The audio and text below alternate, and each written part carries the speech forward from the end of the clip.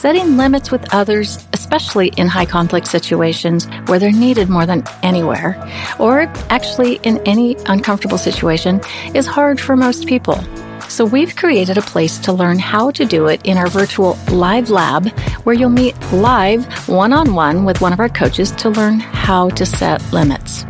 We'll use some of our own scenarios, and if you want, we can help you learn to apply them in your unique situation as well. It's a small investment with significant positive outcomes for you and for everyone involved in the situation. Schedule your live lab at highconflictinstitute.com/live-lab or call us at 619-800-2070. Welcome to It's All Your Fault on True Story FM, the one and only podcast dedicated to helping you identify and deal with the most challenging human interactions and relationships, those considered high conflict. I'm Megan Hunter, and I'm here with my co-host, Bill Eddy. Hi, everybody. We are the co-founders of the High Conflict Institute in San Diego, California. We focus on training, consulting, and educational programs and methods, all to do with high conflict. In this episode, we're discussing how to avoid being fooled by high conflict people and the association with confirmation bias. First, a couple of notes. If you have a question about a high conflict situation, send it to podcast@highconflictinstitute.com or on our website at highconflictinstitute.com/podcast, where you'll also find all the show notes and links. Please give us a rate or review and tell your friends, colleagues, or family about us, especially if they're dealing with a high conflict situation. We're very grateful.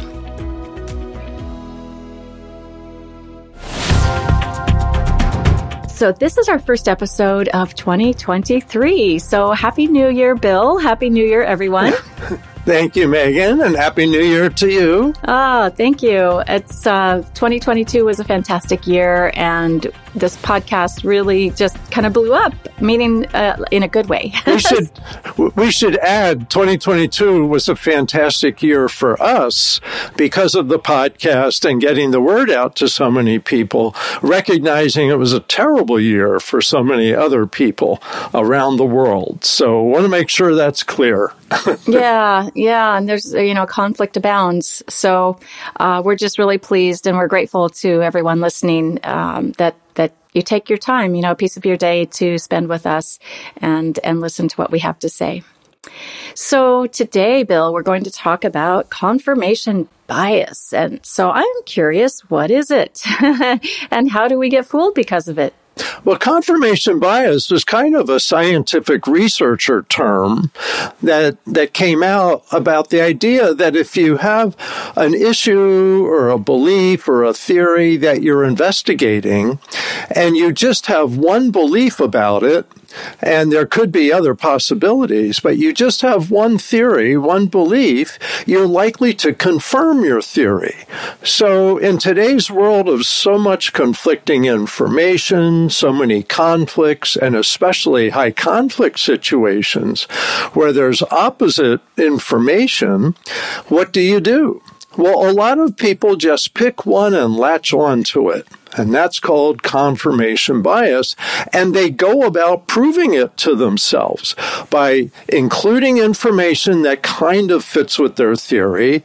They exclude information that conflicts with their theory. Well, that couldn't be true, of course, so don't even consider that. And vague information, they kind of twist it to fit into their theory.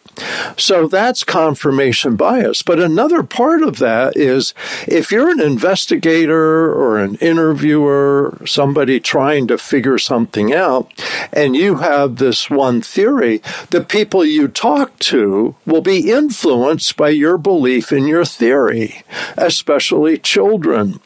And we see this as an issue in a lot of high conflict family court cases and adult disputes as well in families, the workplace, in the world. So So what we do where we get fooled is somebody's intense about their point of view. We absorb it because we absorb the emotions and we stop considering other points of view. So that's confirmation bias, and that we can easily get fooled more and more these days with a flood of intense beliefs and information. Last week's episode, we talked about brainwashing. Right. Is that the same? Is it different? It's similar in that when you, let's say like in a divorce and you have a parent who tells you it's all the other parent's fault and you spend all your time just with that parent, your brain kind of pushes out some of the old information about the other parent and replaces it with all this new negative information. So it's kind of like that. And this can happen in any setting. Certainly happens in political debates. It can happen in scientific debates. It can happen in universities and healthcare agencies, etc., where people have an issue. Then they have to resolve, is it this way or is it that way? And when confirmation bias comes into it, people close their mind. They kind of brainwash themselves and stop looking for information. Of course, the answer is you've got to keep an open mind forever. You may lean more this way the more information you get, but don't rule out possibilities, especially in the modern world where new information may actually be better than what you've been working with before. So so we kind of brainwash ourselves if we get into confirmation bias. We just repeat the same thing to ourselves, and that's a problem. So we got to stay open-minded. So you could almost change the name of social media to confirmation bias. That's what happens on social media all the time. You know, that's it. And it's programmed, all those algorithms, to reinforce what they think you already think. And they give you more and more extreme versions of what you think. And I was just reading about something about anorexic kids, teenagers that get into losing weight as a way to solve their problems. And they get more and more anorexic kid information, and it starts to feel like the whole world's thinking in terms of starving themselves. And so they repeat that and they brainwash themselves with that. So you're absolutely right. So that's a danger of social media. People don't realize it's because it narrows it down in bad ways. It's like programming your brain, unfortunately. I recall the first time I heard the term meta-analysis. It was maybe 20, 25 years ago. I was on a legislative subcommittee, and one of the members of the committee was Dr. Bill Fabricius here at Arizona State University here in the U.S., and he kind of introduced the committee to this concept of meta-analysis. Instead of taking one piece of research and relying on it to form your opinion and make your decision for some piece of legislation or policy, why don't we look at all the research on that topic? So we have a meta-analysis, and I think that could really combat confirmation bias, right? Absolutely. That's the way to go, is to make your sources of information as broad as possible. And then you start seeing, well, the conclusions are heading this way. But you still know there's some outliers that you take into account. Say, well, what about that?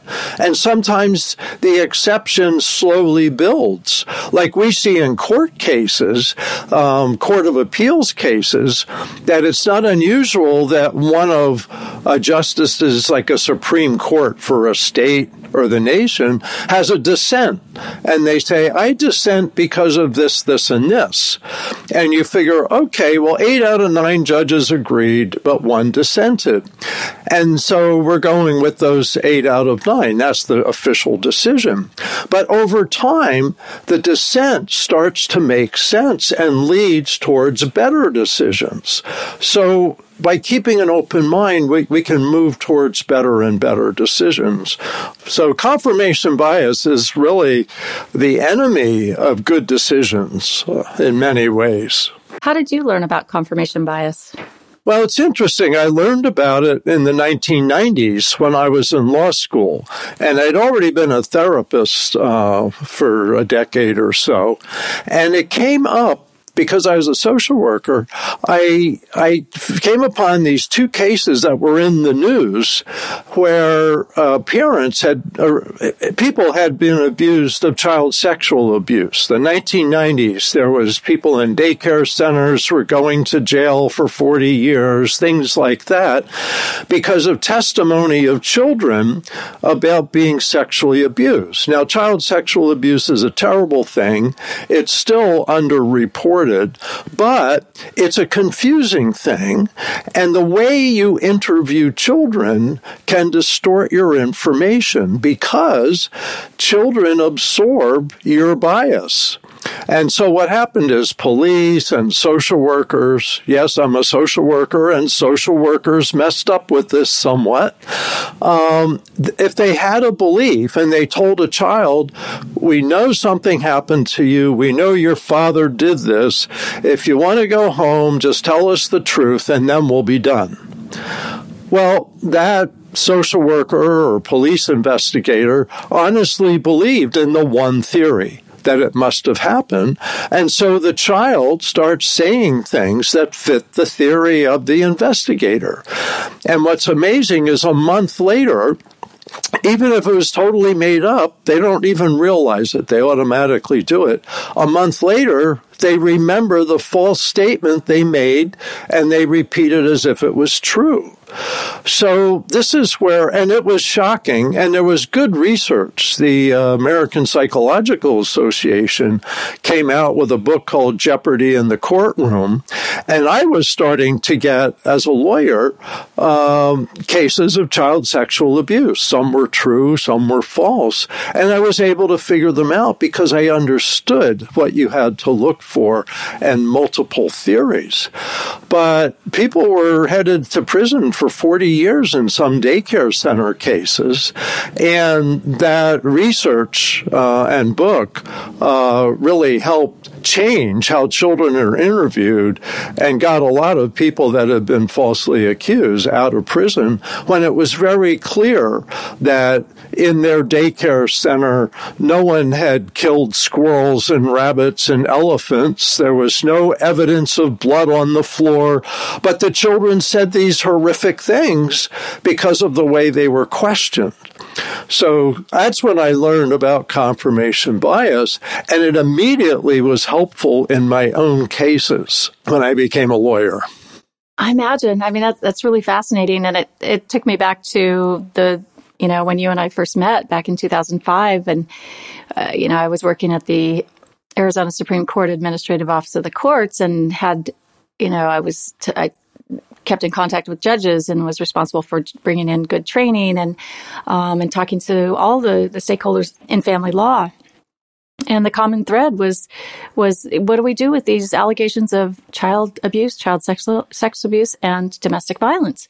So, when I invited you to come to Arizona and provided training, thinking we'd have, maybe 30 or 35 people, and we had to close the doors at 200, it was because this topic is just, it's so confusing, like you said, and it's really a really tough topic in family law, and it can be in workplace and other places as well. So even in families or on social media, yeah, really interesting. So how big of a problem do you think confirmation bias is today? I mean, we've already talked about social media, but what types of situations, other situations, does it cause trouble in? Well, I think it's a huge issue today and growing bigger because people don't know about it. And so they guess. Who do I believe? What information do I believe? There's so many sources of information. I think about, when I grew up and there were 3 TV stations, there were 3 networks. And if they said the same thing, then that must be the truth and what everybody thinks. Nowadays, there's, hundreds of sources of information, and it's not at all clear what's what. So everyone needs to learn how to really think in an open-minded way. Now, this especially comes up in legal disputes. We think about things domestic violence. I've had cases where it certainly was true. I've had cases where it was exaggerated and cases where it wasn't true at all. It was a false allegation. And these have to be taken seriously. And frankly, most of them are true. But there's a significant number that are false. I don't know, 10, 15% from my experience. Same with child sexual abuse allegation. This is like the nuclear bomb of family law. And so my experience, and I did a study, I think it was 2006, 120 family lawyers responded. And it turned out people believe, and this wasn't a thoroughly objective study, it was more based on beliefs, but family lawyers believed about a third of child sexual abuse allegations were true, and about a third were false, but honestly believed. A parent thought that that's what was happening. And then about a third were knowingly false, where people intentionally did it to get control of the child, get more child support, destroy the other parent because they were upset about the divorce, all of that. So you really have to have an open mind. Now, these are only about 2% of divorce cases. It has child sexual abuse allegations. But that's a lot. That's a lot of cases. That's true. So if you're looking at, 1 million divorces a year, I suppose. But if a third are true, a third are false but honestly believed, and a third are false and knowingly false, you've got to really figure these out. And so this is one of the biggest problems I get consulted on because I'm a social worker as well as a lawyer. And I've had cases that were knowingly false where I got sanctions, which is very hard to get. But I was able to prove that the parent doing it was false. They told other people they were plotting it. We interviewed, I took depositions of their witnesses, and their stories quickly fell apart. All of these things. So that's an unusual case to get sanctions for that. And I've had true cases. I've had a couple cases where people went to jail because of child sexual abuse. And I've had cases where parents believed it, but it wasn't true. And they just latched onto it. Child was sad after visitation or parenting time with the other parent, and they took that sadness to believe that they'd been horribly sexually abused. That was a histrionic parent, and it was her filter of the world was overly dramatic, and this just fit right in. So professionals really need to be cautious about this. And frankly, I'm seeing this as a problem. I know of cases, not just child sexual abuse cases, but alienation cases where judges assume, the father, the child doesn't want to see dad because dad must have been, mean to him and terrible. So he just wants to be with mom, and we're going to let it be that way. And it's not true. But they go, well, they don't believe in alienation. Then others say, oh, it must be alienation, when in fact a parent is treating the child badly. So you've got to have an open mind with all of these cases. And I think, in today's news, think of the Harvey Weinstein case. Think of the Bill Cosby case. These were true sexual abuse cases, sexual assault, rape cases that people couldn't believe. It's like, Harvey Weinstein couldn't do that. Look how big and powerful he is. That, look at Bill Cosby, America's dad, But you have to have an open mind. You have to believe the possibility that people are telling the truth, as well as the possibility that they're not. Anyway, that's a long-winded answer, but it's a very big concern today. You're right. And it brought to mind for me the Me Too movement, which was so hugely important and a huge turning point in the U.S. and around the world. However, people began talking about you should believe every woman who claims to have had sexual assault or sexual abuse in some way. And it just struck my brain very wrong, because that would assume that every single woman on the planet is telling the truth 100% of the time, right? Yeah. So that's the ultimate form of confirmation bias. And we know that can't be true. Right. I remember 20 years ago, 25 years ago, a judge saying women wouldn't lie about domestic violence. And then I started getting cases where women had lied about domestic violence. And so, and children wouldn't lie. Children are heavily influenced by the people that are around them. They may believe what they're saying, even if it's not true. And they start learning how to lie at a pretty young age, 4 or 5. They can start figuring out how to kind of shape things. No, I didn't have a cookie, Mommy. That wasn't me. Right. I didn't do it. It was my sister. Right. Thinking more along this line about the Me Too movement and just assuming that everyone's telling the truth, I guess let's explore that a little bit further for our listeners. In what type of situation or case could you imagine where, or maybe an example you have, where someone alleged sexual assault, a woman, right? And it wasn't actually true. I mean, I where I'm headed here, obviously, is someone who may have, a personality disorder of some type. So what do you think, Bill? Well, actually, I know somebody who accused in a divorce with one husband, accused them falsely of sexual abuse, and then used the same allegations when she got divorced from her next husband. So that's one case. Occasionally you hear about them in the news. There isn't that much. And people always say, oh, don't talk about that because then people will play down everybody's allegations of sexual abuse. And that's where we really have to keep an open mind, because I would say most of these are true, but there's a significant false amount to get an advantage. I don't have a case at my fingertips of an adult, but I know specific cases of false allegations with children. But any kind of thing. There was the guy, Jesse Smollett. He said he was beat up by some MAGA supporters. And so the police are, searching and investigating. It turns out that was made up. And he ended up, I think, got a 6-month jail sentence, something like that, for false allegations. It was totally fabricated.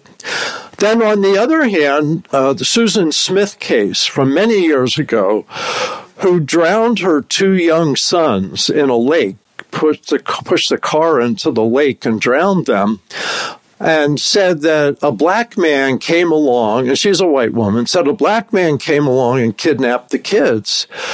And that was totally false. And police are looking for a black man, and black men get, falsely accused all the time of things like this. So we see it, and it can be in any direction and any political persuasion. Men do this, women do this, etc. But as we enter another year of when there's a lot of conflict in a polarized country, we really have to be critical about what the information we're getting is. And everyone has to learn to do their own thinking through and keep an open mind. Once your mind closes, then this chance of confirmation bias just grows. So I always tell myself I never know for sure, but everything I see points this way in this case. But there may be a new piece of information. Who knows? But you can know enough to make decisions, and that's what I try to convince judges, because I have judges, I think, really aren't trained in this. And over again, a lot of my consultation cases from around the country these days are people who are in courts with judges who jump to a conclusion early in the case and no longer let any information into their thinking, or maybe even into the hearings. It's like, I've heard enough. Well, you haven't heard enough. You always need to have a little bit of room to hear another point of view. And I teach judges some of the time, and I say, don't come down hard on one or the other side like you know exactly what's happening. Have empathy for both sides in a high-conflict divorce case and say, from all the evidence, this is the conclusion that I must reach. This is where it's pointing. But I understand this is a difficult situation, and maybe things are different from what I'm seeing, but this is the way I have to make my decision with what I've been presented. So you can make decisions, but still be empathetic and open-minded. What about resist and refuse cases in family court? So I've got many examples of this. First, where there's the assumption that the parent who's being rejected has done something wrong, often dad. Dad's done something wrong. And so I think of just kind of classic case where they say, child's resisting seeing dad, only wants to be with mom. And so the court says, well, okay, for now, we're going to, have that. And then the child doesn't see dad and grows more and more resistant. This is probably the classic alienation case. Okay, I got one in mind right now. So dad actually wasn't child sexual abuse. It was into internet pornography, but not into kids. And the kids didn't want to go with him more than a little bit of time. And the older child said, eventually I don't want to see him at all. But over the course of like a 2-year court case, the kids grew away from dad because they were with mom more of the time, and mom was really angry at dad that he was who he was. And she probably had some narcissistic traits and looked down on dad. And so over the course of the case, the older child ceased seeing him. And I think I've mentioned this case before. And the younger child tried to stay neutral. But it wasn't about dad. It was about mom. Oh, this is the case where the girl said, I don't want to see him because the way he wears his hair. And in court one day, and mom said that, and in court one day, the judge says, well, Dad, why don't you just cut your hair? And it's like he didn't get it. That's not where the resistance is coming from. It's coming from mom. So that's an alienation case. Now, let me give you another. And so it was assumed it was all about dad. Well, it wasn't, and the case got worse. Let's take another case that was assumed to be alienation, when in fact the other parent was outrageously angry, had a very wide mood strings, yelled at the child a lot of the time, and the child wanted to get away from that parent. And in that case, that was mom. And the child wanted to go live with dad, and just like, I can't stand. And the mom said, well, dad must be alienating the child. And that became a big uproar in court case. And eventually he did end up living primarily with his father.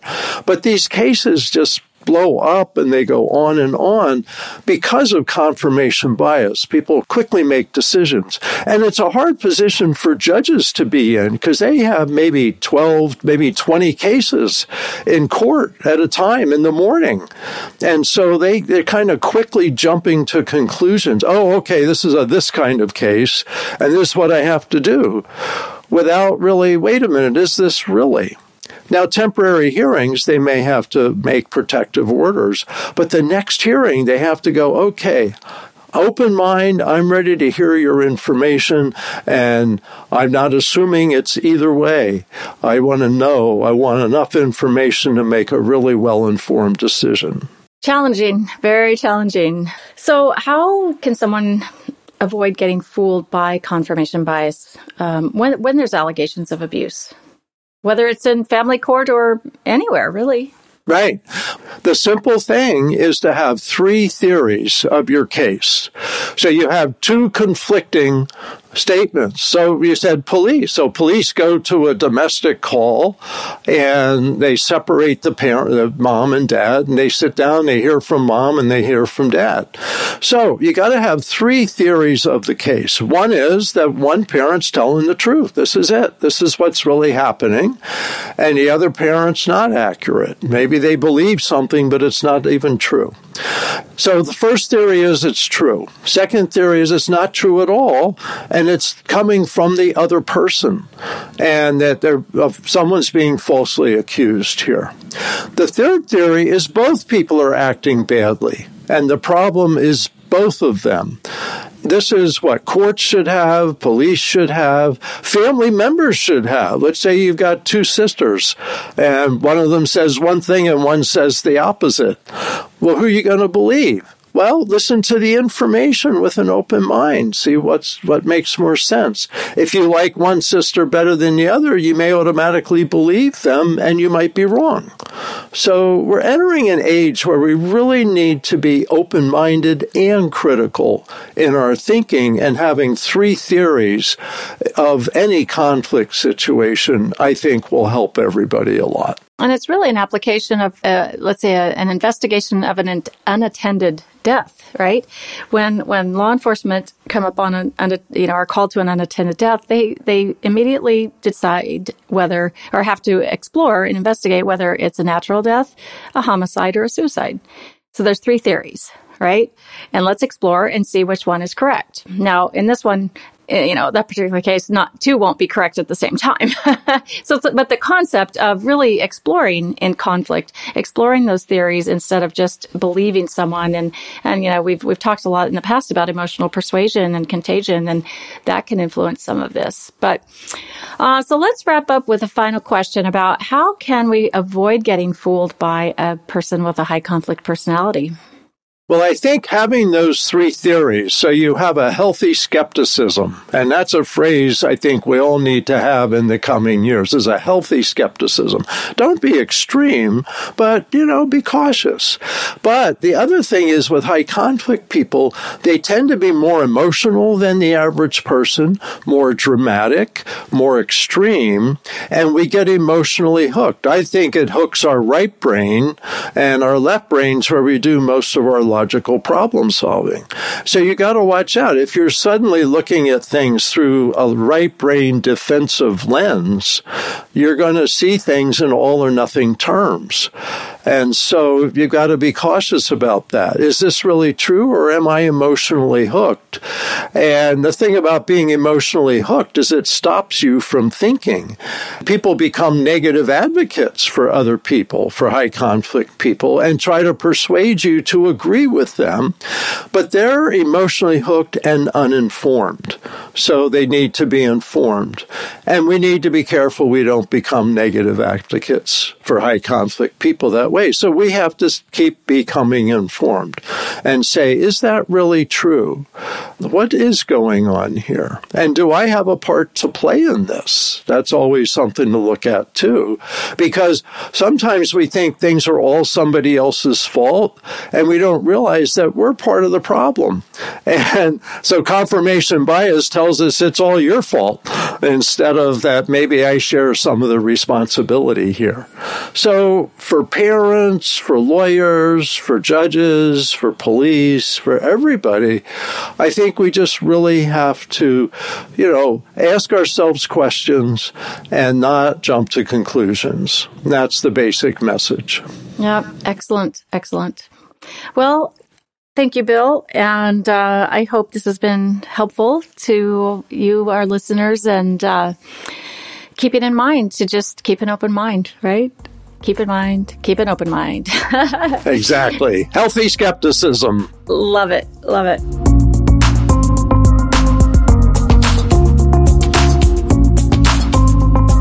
Next week, we'll be talking about explaining personality disorders to the average person. This can be kind of tricky and kind of challenging, but we'll dig into that next time. In the meantime, send your questions to podcast@highconflictinstitute.com or submit them to highconflictinstitute.com/podcast. And tell your friends about us, and we'd be grateful if you leave us a review wherever you listen to this podcast. Until next time, keep learning and practicing these skills, and be kind to yourself while we all try to find the missing piece. It's All Your Fault is a production of True Story FM. Engineering by Andy Nelson. Music by Wolf Samuels, John Coggins, and Ziv Moran. Find the show notes, and transcripts at truestory.fm or highconflictinstitute.com/podcast. If your podcast app allows ratings and reviews, please consider doing that for our show.